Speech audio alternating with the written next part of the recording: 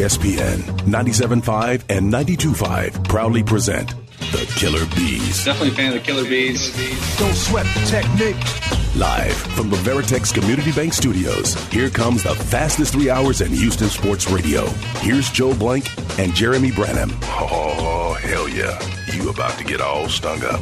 Ooh, what up, H-Town? Hey, how we doing? He's Blank, I'm Branham. It's Joe George, the assistant to the regional manager behind the glass, talking to other people as we begin our show.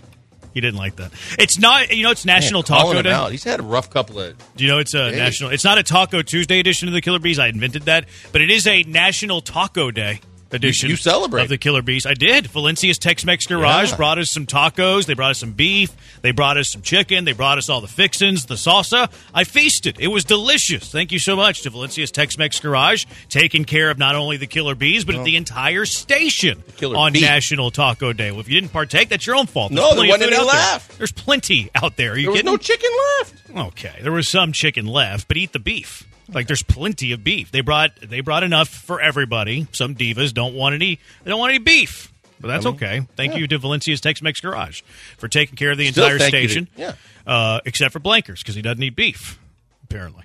There's playoff baseball going on right now. The Rangers going for the sweep of the best of three against Tampa, and they have the early lead, 1-0 in the top of the fourth. Toronto, Minnesota. I think it started at the bottom of the hour, rooting for Toronto in this game so they can beat the heck out of each other. Hopefully, throw lots and lots and lots of pitching. But as it pertains to us, obviously we have a Houston Astro angle, being in the city of Houston. What are the pressing questions that you have for the Houston Astros prior to the ALDS, which begins on Saturday? The Astros hosting the winner of the Twins-Blue Jays series. 713-780-ESPN, HRP listener line, 713-780-3776. I'll start right away with the pitching staff. It's not just Javier and beyond. It's the fact that you want the real Framber Valdez and the real Justin Verlander to show up, because it is the most important time of the year, and you know that they've struggled a little bit in the second half of the season and since they acquired JV, but you also know that they've also pitched very well. JV pitched, basically came up at the biggest time of the year with 2 starts and pitched very well. But I think the starting pitching, my biggest question is, will they show up? Will they be who we need them to be? Because that is the difference for me between going home early and returning to the American League Championship Series and beyond. What's your answer to that question? Will they? Yes. 2 of the 3. 2 of the 3 will step up the starting rotation. Mm-hmm. With you need 4 probably, more than likely, because you're not going to. I don't think that you're throwing out a starting pitcher on short rest in Game 4. The only way that Framber, assuming that it's Framber, we don't know if it's going to be Framber. Right. Don't know if it's Framber or JV. They've not announced anything. Even if it's Framber, who I think has a better ability to bounce back than Justin Verlander, I don't think there's any chance at all that Framber Valdez comes back on 3 days rest to pitch Game 4 of the ALDS. I just don't think that it is likely at all. The Astros did it in the past with Verlander and that Red Sox ALDS back when they had Garrett Cole. I don't see the Astros doing that with Framber Valdez. I wouldn't do it either. I don't like pitching guys on short rest. I don't either, and I don't think you get the full effectiveness of no matter who you do it with. And they're just not the same pitcher, and you're asking them to be better than someone on full rest that you would think is good enough with some of the pitchers you have on this staff to at least get you through if your offense does anything at all. But when you look at those guys, I wouldn't screw with either guy on short rest, because I just think they've been too fragile the second half of the season, and you expect too much out of them in particular before you even get to Javier and Brown and France and all the other guys that are going to be in the equation and Urquidy. Yeah, the answer to that I had to the questions, I hope. Like, who knows? Like, I'm more of a let's react to what happened than try to predict and, like, call our shot type of thing. Matt Kawahara, who is the new beat guy for the Houston Chronicle, he posed some of these questions as well. The 5 questions that the Houston Astros have entering Saturday's ALDS. 713-780-3776 for your questions as well. If you have questions entering Saturday's Game 1 ALDS, which we have no idea what time that game is going to start.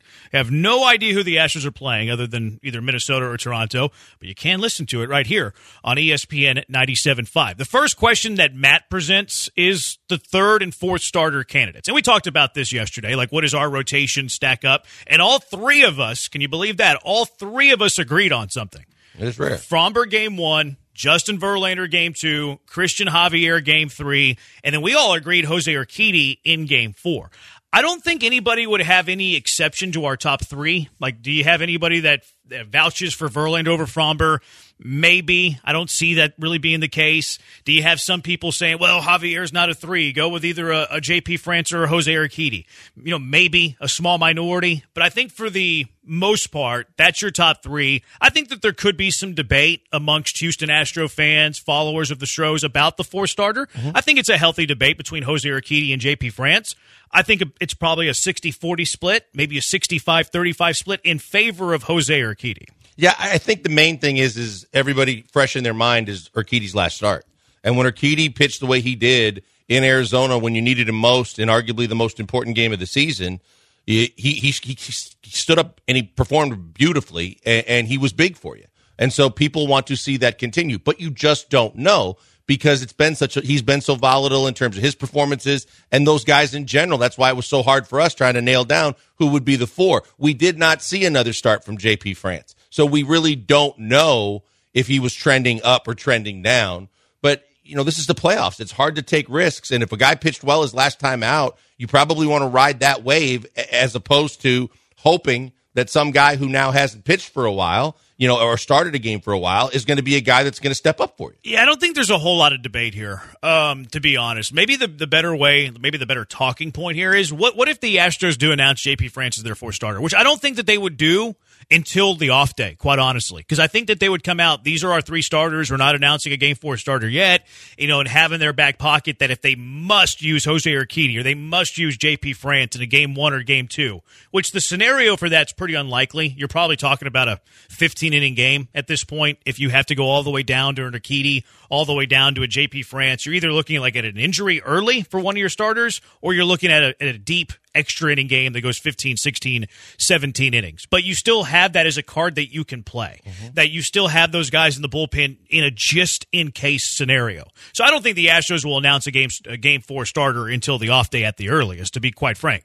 But if it comes out later, and the off day, whenever it happens, and they choose France over Urquidy, that makes you feel what? If they choose France over Urquidy, that makes me feel like Dusty believes that what the kid did all season long put a good feeling in his belly, and that's the guy that he wants to go to. That's the guy that he trusts. And we all know, and Dana's basically spelled it out, Dusty makes the lineups. Dusty makes those decisions. I don't know if Dana's involved in the pitching decisions as opposed to not being involved in the batting order and who plays.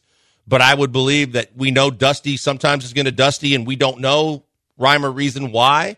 But the only reason why I would see him going immediately to France is him saying, look, the kid's stepped up big for me all year. I trust him. Yeah, see, this is a very uncharacteristic move by Dusty to go with a rookie pitcher who has never done it before, that, he's been okay as of late, but his best stuff was whenever he first got called up, versus the guy who has done it before and a guy who, in his most recent start, was absolute nails for you in a big spot. So it's very uncharacteristic for Dusty to do that. Let's just put that out there. If it came out that France is your Game 4 starter over Urquidy and they made that choice, I'd be okay with it. Honestly, I think it's 6 one way, half a dozen the other. I give Urquidy the lean here. Not that it's a crazy lean, but I give him the lean here because of postseason experience and recency bias in his very last start. But if they come out and JP France is the Game 4 starter over Jose Urquidy, I'm not going to rake them over the coals. I'm not going to crush them for it. I'll be like, oh, okay, I can understand that decision. Yeah, it wouldn't surprise me either way, because I think that, again, to choose Urquidy, it would be he trusts veterans. He goes with guys with experience. He thinks that whatever they used to do, they're still capable of doing. And I go back to when, he was going, Santana was who's on the downside of his career and then some. And Dusty was still talking about how feared he was as a hitter. And you got to respect that when you're going up against, him as with a potential, game time or winning run on base. We're going, that's the guy that was Maybe when he was in the league 3-4 years ago, not now. But Dusty has quirky, weird reasons. If he would pick France, I would say that's just Dusty being Dusty. He feels it. Yeah. And he goes with his gut. Now, of the Dusty moves, it would obviously be Urquidy over France. Like, if we're predicting what Dusty would do, it would be that. But I wouldn't be too mad if France got the start over Urquidy, but I do lean Urquidy because he's been there before, because he has the postseason history. And Rare Candy on the Twitch talks about the accolades that Jose Urquidy has in the playoffs, 3-2 record, 3.72 ERA. I hope that's right, Rare Candy. I didn't fact check you. That's my fault if I'm wrong or you're wrong, because I should never trust a Twitcher, if I'm being completely honest. The second question that Matt has here is Michael Brantley's availability. Let's hit that on the other side, the other pressing questions. What pressing questions do you have for the Astros ahead of Game 1 of the ALDS Saturday, which you can listen to on our airwaves, 97.5, 92.5. There's some Aggie business going on there where maybe that broadcast is on 92.5, but you can find it on our airwaves. 713-780-ESPN. Lots to get to. C.J. Stroud's being disrespected. Did you ever think you'd say that at the start of the season? Where does he rank amongst the NFL quarterbacks right now, realistically? If you're not being a slow-moving ship, where do you have C.J. Stroud? It is a Wednesday, so why the face Wednesday? Joe always loves that. Plenty to get to, but you're pressing Astros questions entering ALDS, real playoff baseball. 713-780-3776, the HRP listener line. We're on Twitch, twitch.tv/ESPN975. He's at Pac-Man Joel. He's at Joe George Radio. I'm at Jeremy Branham. Collectively, we are the Killer Bees on ESPN 97.5 and ESPN 92.5. Collectively, you, the listener, if you're looking for a HR&P company, human resources and payroll company, it should be HR&P. It's human resources and payroll. It's in the name. It's Cougar owned by my colleague, Go Cougs. Members of the Cougar 100 for the 8th year in a row. You've seen their HR&P signage everywhere, including their building off the Beltway, U of H games, everywhere. Business owners, let HR&P help you. They can help with HR compliance, benefits administration, payroll, onboarding. HR&P can help in any or all of those areas. There's no boxes with HR&P. They're not just going in there and checking boxes for you. It doesn't matter how small or big the job. HR&P will completely customize a plan for whatever you and your business needs. You have a little problem, a little issue, a big problem, a big issue, HR&P will find a way to help you out. And they do it in a way that's unique, too. Technology meets service. They have the best technology that will never let you down, but you'll fall in love with their service. Guaranteed fulfillment. You won't be talking to a stranger on a call board. You'll be talking to someone who's familiar with you, and they're familiar with your business, and that goes a long way. Give them a call right now, 281-880-6525, and let HR&P customize a plan for you, 281-880-6525, or check them out at hrp.net. That's hrp.net.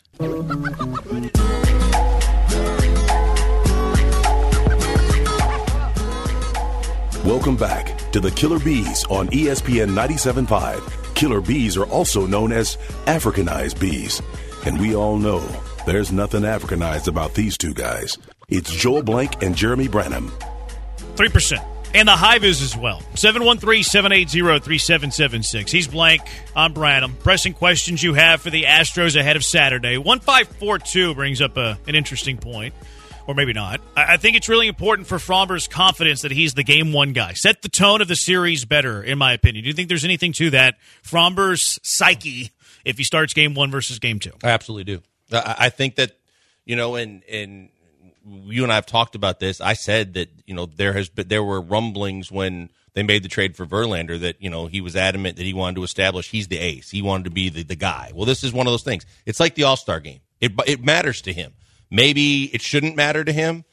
You understand that some people, and we know he's an emotional pitcher. We know he struggles sometimes by letting his emotions get the best of him. And certain things bother him, like not starting the All-Star game. This could be one of those things. I just wouldn't risk it, but I also think he's earned it. I think he's earned it and deserved it over his performance the last 2 years. And I think he should be that guy no matter what. But in response to the text, I think it could affect him. Yeah. Were those rumblings like you saw those or like inside sources? Yeah, no, well, a little of both, but I had heard from some people, and then I had seen some of the rumblings too that Fromber, and I think even on the telecast they may have mentioned it that when he pitched a no-hitter shortly after that, but he really wanted to, he had a little extra motivation. Let's put it that way. And he came out and he shoved and he threw a no-hitter and he looked like, hey, he's really on his A game. And sometimes that's the kind of motivation you like too, because you motivate him and he steps up big. He gets ramped up, and sometimes he uses it to his advantage. I just feel like I wouldn't screw with it right now. This shouldn't be something that affects his psyche. I 100% think it would.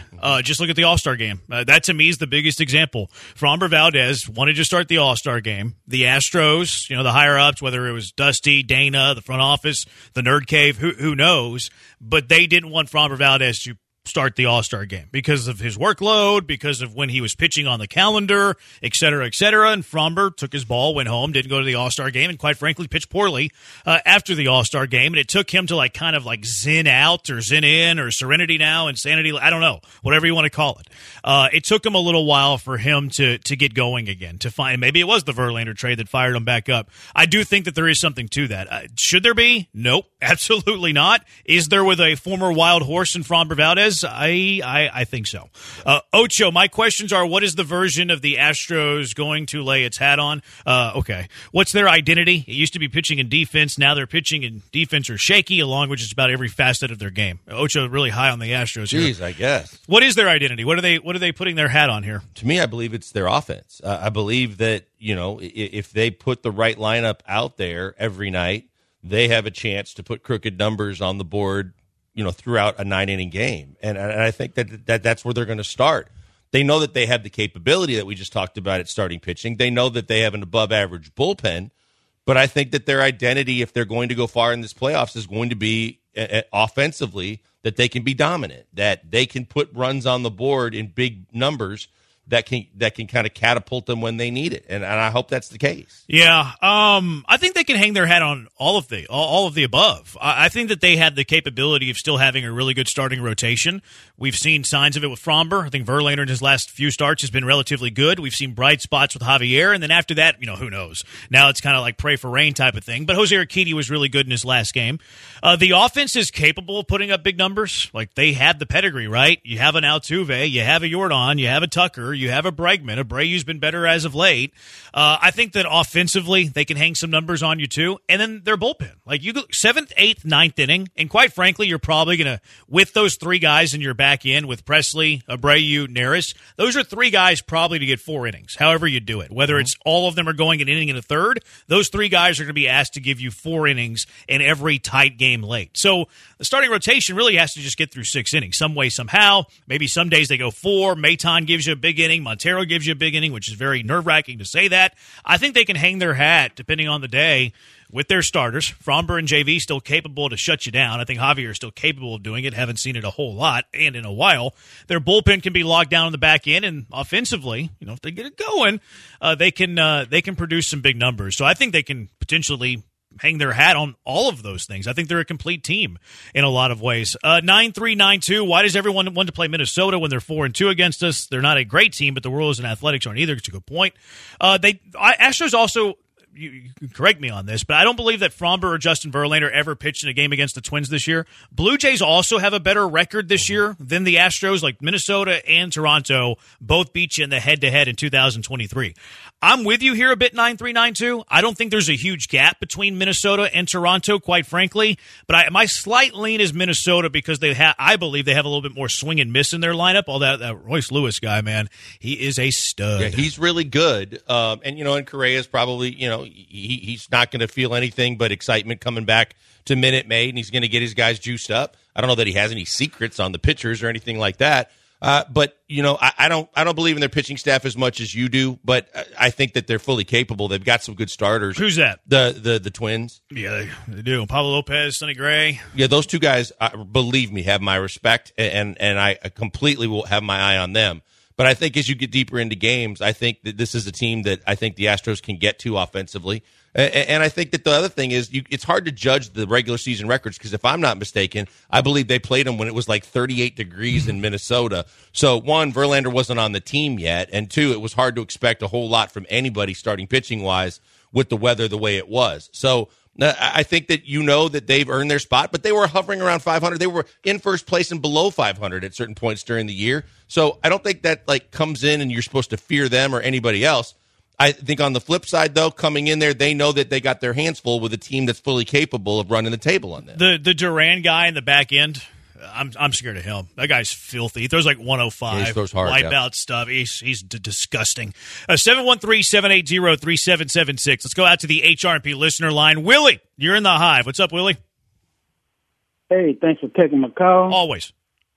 I'd like to say that I hope the pitching and defense get them through. Because I was listening to the games last night, and 3 of them was under games. And the 4th game, it was under till the guy give up a 2-run homer in the 9th. Most games in the playoffs is going to be a tight game, like the last weekend series. You know, they won one game 1-0, the other one 2-1. So you're going to need some good pitching and defense. If they counting on the offense against a good pitcher, they're probably going to lose. Thank you. Appreciate the call. I think Willie makes a great point about the defense, too. I mean, look, the defense has been subpar all year. And we saw a Tampa Bay team yesterday that was not prepared or good defensively. I think they were prepared. They probably just weren't good. Well, I mean, okay, you're right. Maybe I used the wrong adjective there, but they did not look good. They did not look like they had their A game defensively. And you know, I think 4 blunders later, you can point to that as a good starting point. To it's a lot of blunders. Yeah. So to why you would not have won that game. And I think that we've seen the Astros have a propensity for not being the best defensive ball club. And they've got to be better, and they've got to be really good coming into the postseason. Yeah, it's been weird because most years they've been really good defensively. This year they've not, and I agree with Willie. I think pitching's mostly about pitching and defense in baseball. I don't think that in football anymore. I think offenses matter in football more than they do defense. But in baseball, I do. And Willie's right. 3 of the 4 games yesterday were under on the total in Vegas. 713-780-3776. Back out to the HRP listener line. Mark, you're in the Hive with the Bees. What's up, Mark? Hey, how y'all doing, man? What's the count this time to go be the batting and stuff, man? And I think once Breggy, I think he gonna be the one that gonna be able to match Carl Schwarber and Bryce Harper and stuff from Philly, man, because I think they gonna come to the thing and stuff. So I take it out there. Thank you. Appreciate it, Mark. I would love to see a rematch of Houston and Philly. I'll take that. I'll take a rematch I'll right take now. Getting back to the World Series and taking on the Phillies all day, every day. Do you realize that 3 teams in the NL are teams that the Astros played already in the World Series between Philly, Atlanta, Dodgers, and LA? yeah. So not quite a 50-50 chance that if the Astros make the World Series as a rematch because Braves and Dodgers have far better odds, but half of the teams in the National League are teams that the Astros have already met in the World Series. All right, Michael Brantley's availability. What do you think Brantley's availability is? Let's just go with ALDS here. ALDS, Michael Brantley will play in 3 of the 5 games. Okay. I think he's going to play every game against righties, quite frankly. Starting pitching. I think if it's a lefty, I think they're going to platoon Yiner. I don't think that Yiner starts at all behind the dish. I don't either. Especially if we believe that Urquidy's going game 4. The only way that Yiner would start a playoff game, in my opinion, behind the dish is if J.P. France pitches, or starts, starts. And I don't think J.P. France is going to start.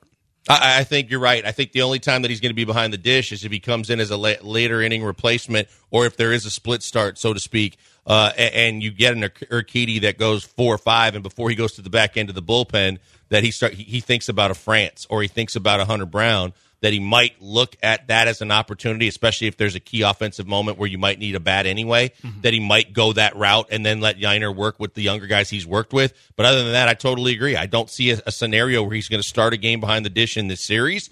And I don't know how Dusty plans on using him, because if Michael Brantley is healthy, you're right. Against righties, he's definitely going to be in the lineup. Jordan is definitely now, as he got the clean bill of health from Dana Brown, that he's going to be in the outfield.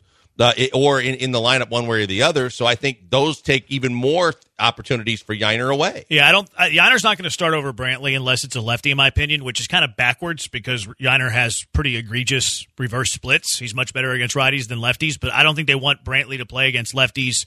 One thing that I'm curious about, too, like a question I have, is the usage in center field with Dubon and Chaz. Like, Dubon's played better than Chaz McCormick over the final 6 weeks of the year. Chaz, over the course of the year, has played better than Dubon. I think that Dusty thinks Mauricio Dubon's a better defensive center fielder than Chaz, which I would argue disagree with. I disagree. Like, I do, too. I wonder what the ratio of starts in center field is going to be as well between Dubon and Chaz. It'll be interesting, because you're right. One thing real quick, too, like, the left-handed lineup might actually not have Brantley or Yiner in it. It might be Dubon's your center fielder, Chaz is your left fielder, and Jordan DHs. See, and I was going to say the only conceivable way I can see Yiner starting a game is designated hitter against lefties. Mm-hmm. And other than that, he's not going to move Abreu, and Abreu got hot and saved their bacon in a lot of ways in that Arizona series by being the main offensive weapon to do damage. And Dusty loves his vets, and I don't think he's going to change that. So Yiner's only real shot to get into the lineup, in my opinion, is to be the designated hitter against lefties. Yeah, and maybe that doesn't happen. Maybe that's a Dubon center, Chaz it left, Jordan DH, like 60-43. How many at-bats does Yiner get this series? Let's go plate appearances here. If I set the plate appearance total for Yiner Diaz in this series, let's go 4. That's where I was going. Let's go. I was trying to decide between 3.5 and 4, but if he gets a rare start, he's going to do that in one start. Mm-hmm. So 4 plate appearances for Yiner Diaz in the ALDS. You going over or under? I really like to go push because I think that's what he's going to get. I think he's going to get 4 in the whole series. But if I had to say, I actually go under here. I would go under. I don't think he starts a single game. I don't think the only way he does is against a left-handed. I don't even think he starts there. I think they go Dubon, Chaz, Jordan in that situation. So unless JP gets game 4, that's the only way, and I don't think that's likely. Yeah, I don't know. I'm going to go over. I'm going to go under. I think he'll come in late in games at some point. Okay, but it's a short series. I know, but then he's not. But then he's taken away from Maldi, not catching Presley and these guys. And he's only coming in for Maldi if he's behind. Like that's the thing. So like you have to be one. It's a 5-game series. So, like, even if you go all 5 games, that means you've won 2 of them. So it means you're trailing. You've, like, say they lose a 5-game series. That's really only 3 opportunities where he's coming in late in the game as a pinch hitter because he's not going to use Yiner whenever they're leading. He's not going to take Maldi out whenever they're leading a baseball game. And the roster's the roster's going to be interesting too because if you're going to make a move and later in the game you're going to go to Yiner and you've already removed Maldi, now your catching situation gets a little dicey as well. And I'm interested to see if Caesar Salad is considered for the roster for that. I was looking at that today. I really think that the final roster spot's going to come down to Hunter Brown, John Singleton, Salazar. And I'm leaning Hunter Brown. I think they go 13 pitchers, 13 hitters, which is rare in an ALDS. Yeah, especially when we're talking about a guy that could be extremely important offensively in your lineup. We're trying to get him in to get him at bats. I mean, if you do it if he subs in for your catcher, now he's the only catcher that you got to get behind the dish. If something happens to him, God forbid, you're in trouble. Yep. 713-780-ESPN. Did you guys watch the Frontline thing on PBS? I did. My biggest takeaway from this is 2 things. One, I think it puts the timeline of the Astros stealing signs very much into play. And more than anything else, I took closure out of this. It's the Killer Bees on ESPN 97.5 and ESPN 92.5. You should have already closed your weekend plans. Rocktoberfest and Beer Fest right around the corner at the Kemah Boardwalk. It all starts on Friday. Continues all the way through Sunday as well. Free concerts all weekend at Rocktoberfest at the Kemah Boardwalk. Get started on Friday. Get ready for everything that's right about rock and roll. This band is really loud with really big hair. The Velcro Pygmies take the stage to rock out with hits from Bon Jovi, Def Leppard, Poison, and more. Rocktoberfest continues Saturday. The day gets started with dance and variety band Yelba. Journey tribute band Escape wraps up the night, and then Sunday going out with a bang. Houston's hottest cover band, the Slags, performing today's hottest hits, the classics, and everything in between. Head to KemahBoardwalk.com to see the full band lineup. Make plans Saturday as well for Beer Fest from 2 to 5 p.m. The craft beer fest you've been waiting for. 24 breweries, 72 craft beer samples, and if you buy tickets in advance at KemahBeerFest.com, you get a $5 discount. Full list of breweries can also be found at BeerFest.com. It includes St. Arnold, Karbach, Sam Adams, Shiner, and much, much more. If you're looking for something a little bit more family-friendly, well, you can do that too. Bring the family to Boo on the Boardwalk. Have a spooktacular time the entire month of October at the Haunted House. Live music, spooky movies, arts and crafts, trick-or-treating, and more. See the full schedule of events and concert lineup at KemahBoardwalk.com. That's KemahBoardwalk.com.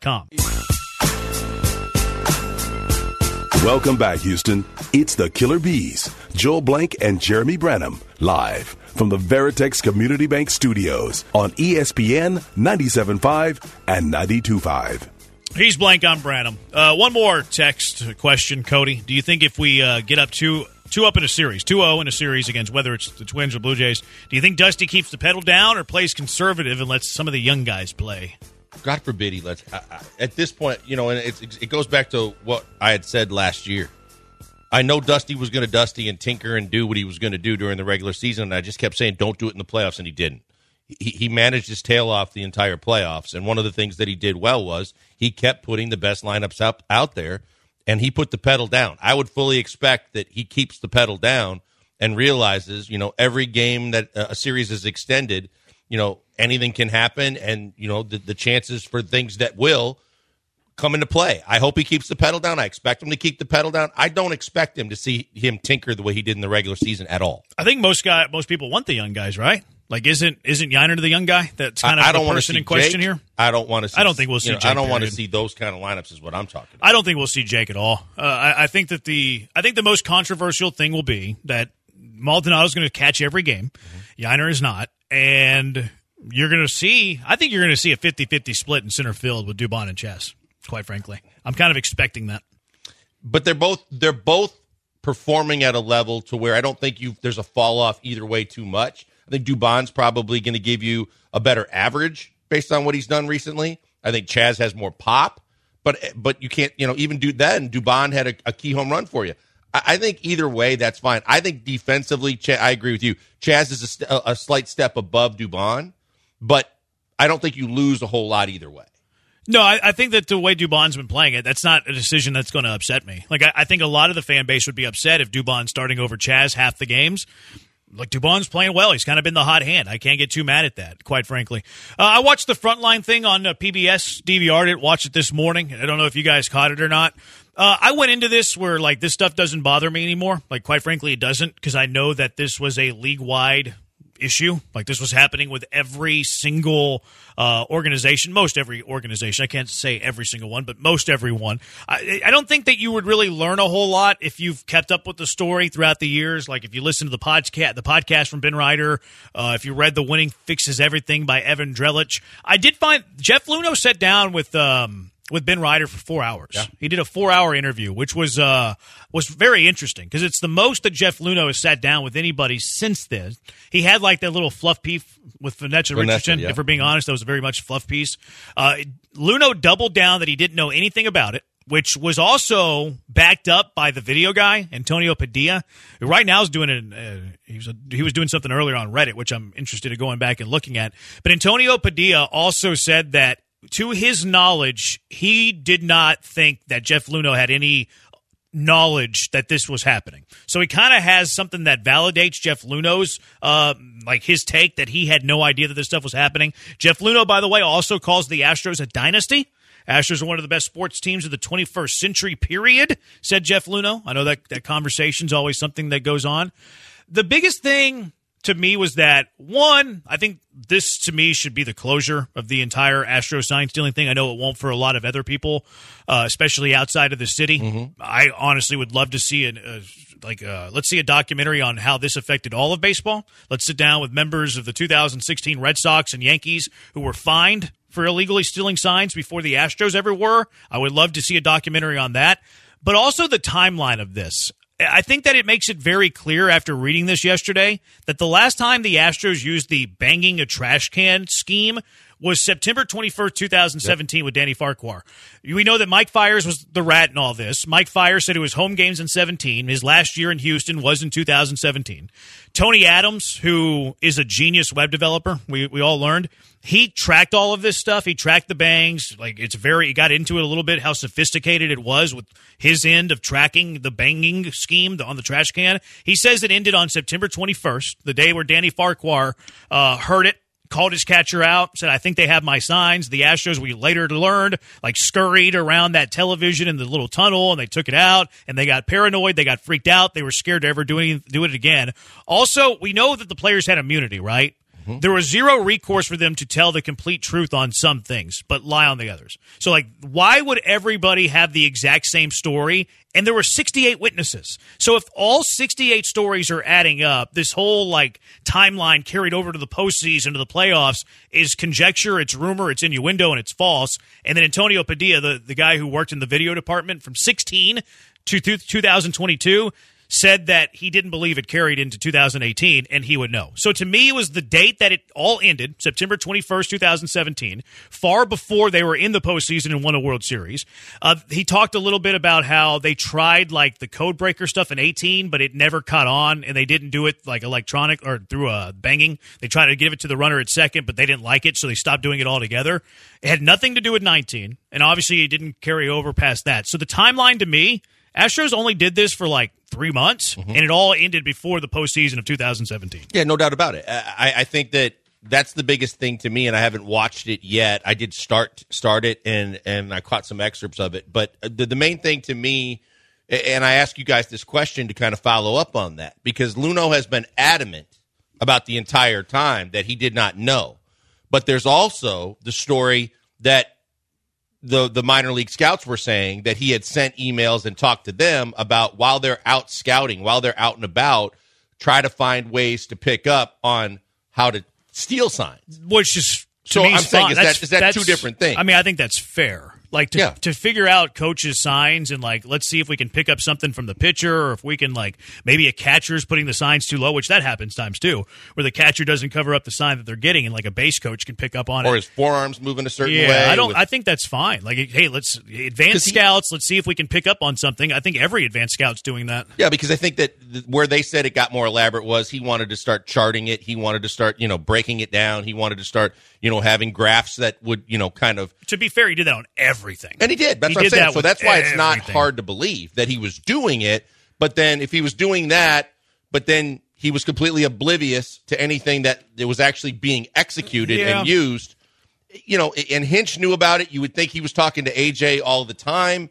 It just, you would think through passing. Yeah, I don't know if the dugout and stuff talks to the front office that intimately. But he was going through the dugout, up the clubhouse stairs. He was at batting practice. He was on the field all the time. You got to believe between the TV and the video room and the people talking and things like that. I mean, when it got to the point where deeper into the playoffs, A-Rod and Poppy and those guys knew about it. You knew the word was traveling. I had a hard time believing that at a certain point he didn't know. Major League Baseball couldn't find proof that he knew. And Antonio Padilla, who worked in the video department, says he does not think that Jeff Luhnow knew. I would imagine he heard some murmurs that stuff was going on. I think it was one of those things where I don't want to know. Probably. It was probably one of those things, don't tell me. Right. Like his biggest, like the thing that he really got in trouble for at Major League Baseball was that he didn't relay the information from the Major League Baseball office, the cracking down on the whole sign stealing thing. I think he's blackballed anyways. Like, I think it has more to do with his demeanor, how he was an outsider, how he was not liked by people within baseball. I think the Roberto Osuna thing comes into play, which is the one thing, too, like watching that. The one thing I feel gross about, honestly, from an Astros perspective, like the sign-stealing stuff I couldn't care less about. I think that was going on all over the place. They even mentioned how Carlos Beltran was the ringleader of all of this. I wonder where he got it from. He was on the 16 team that got fined by Major League Baseball, and Robert Manfred told them, hey, don't talk about this at all. Don't talk about this to the media, because they were trying to cover it up, as we all know. So we know where it came from. We know where it originated from. The origins were New York and Boston before it ever got to Houston, and Manfred was trying to cover it up. To me, the one thing that I feel like icky about with the whole Astros thing was the Roberto Osuna thing. I wish they would have never traded for Roberto Osuna. Then you had the Brandon Taubman yelling at female journalists. Like, that's a terrible look. He got fired eventually, but that came after the Astros, like, backed him up and were telling the reporter she was wrong. And they're like, there's a bunch of people here that are also going to back up the story. So that's the one thing I felt icky about watching this was the whole Osuna thing. And that's why I said I haven't seen it yet. I'm really interested, and I'll be looking for that as well. The one thing that I would say to your point that I agree with is he's been blackballed by his own doings. And this has nothing to do with the cheating scandal. Yeah, it will be tied into it. But he's been pretty much an egomaniac and known as a guy that's very arrogant and doesn't treat people extremely well. And so I think that from that perspective, more than anything else, that has already been established because A.J. Hinch got another job, and everybody loves A.J. Hinch. And there were rumors out there that Crane was texting him and talking to him during the year of his suspension almost every day to every other day, and he was constant contact because he still liked him and he trusted his baseball acumen. I don't think you get anybody saying those kind of things about Jeff Luhnow. And if Jeff Luhnow was going to get a job, he'd already have one by now. The other thing, too, is all the guys who have another job, Cora, A.J. Hinch, the players are kind of like the exception here. Yeah, Beltran got fired by the Mets, and I was working again with the Mets as a special advisor. All those guys apologized. Like, all those guys were like, you know what? We were wrong. We're sorry.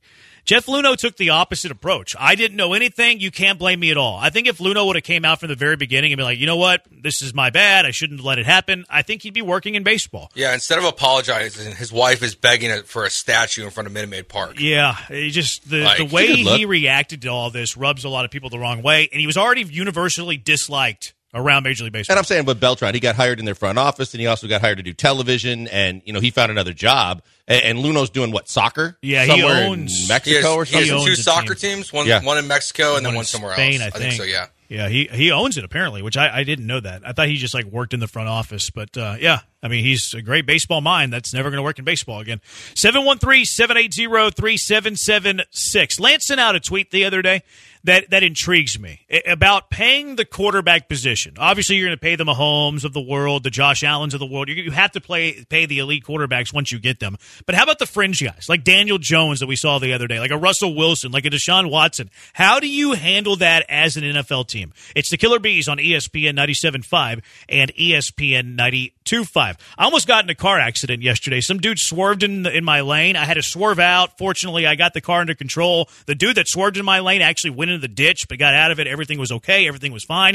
But I was almost in a situation where I had a car accident, and I almost had to call Hollingsworth Law Firm, and I wasn't scared at all to call Hollingsworth Law Firm. Why? Because I know that I don't have to pay until I win. That's a big thing, Jeremy. The fact is, a lot of people these days, they're working hard to make ends meet. And especially if the accident isn't your fault, the biggest dilemma that you face is how can you find someone and pay someone even more money than you're going to be out of pocket for when you may have sustained some kind of bodily injury, or you're hurt, or your back is all jacked up, or your car sustained a lot of damage and you need to get it fixed, and you're dealing with all of that, or you're fighting with either considering if it was their fault, a lawsuit, or you're working against the insurance companies that are just trying to take you to the cleaners, and you feel like no one can help you, and you're worried about if you can pay them. You don't have to worry about any of those things with Hollingsworth Law Firm because you're getting the best in the business, and they're going to be in your corner every step of the way. Do not let the insurance companies run over you. Call right now for a free consultation. Hollingsworth Law Firm, 713-999-8773, 713-999-8773,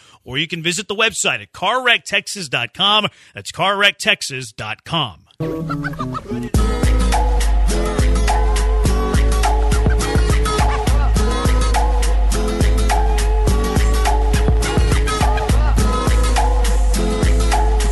Most bees make honey. These killer bees make great sports insights, but they also make honey. Don't ask about the process. From the Veritex Community Bank Studios, it's Joel and Jeremy. The original Greek festival is back. Be Greek for a day. Experience Greek culture, handmade Greek food, and desserts. The original Greek festival kicks off tomorrow at 5 p.m., and we're giving away a 4-pack of tickets right now. Caller number 8, 713-780-3776. Caller 8 to 713-780-3776.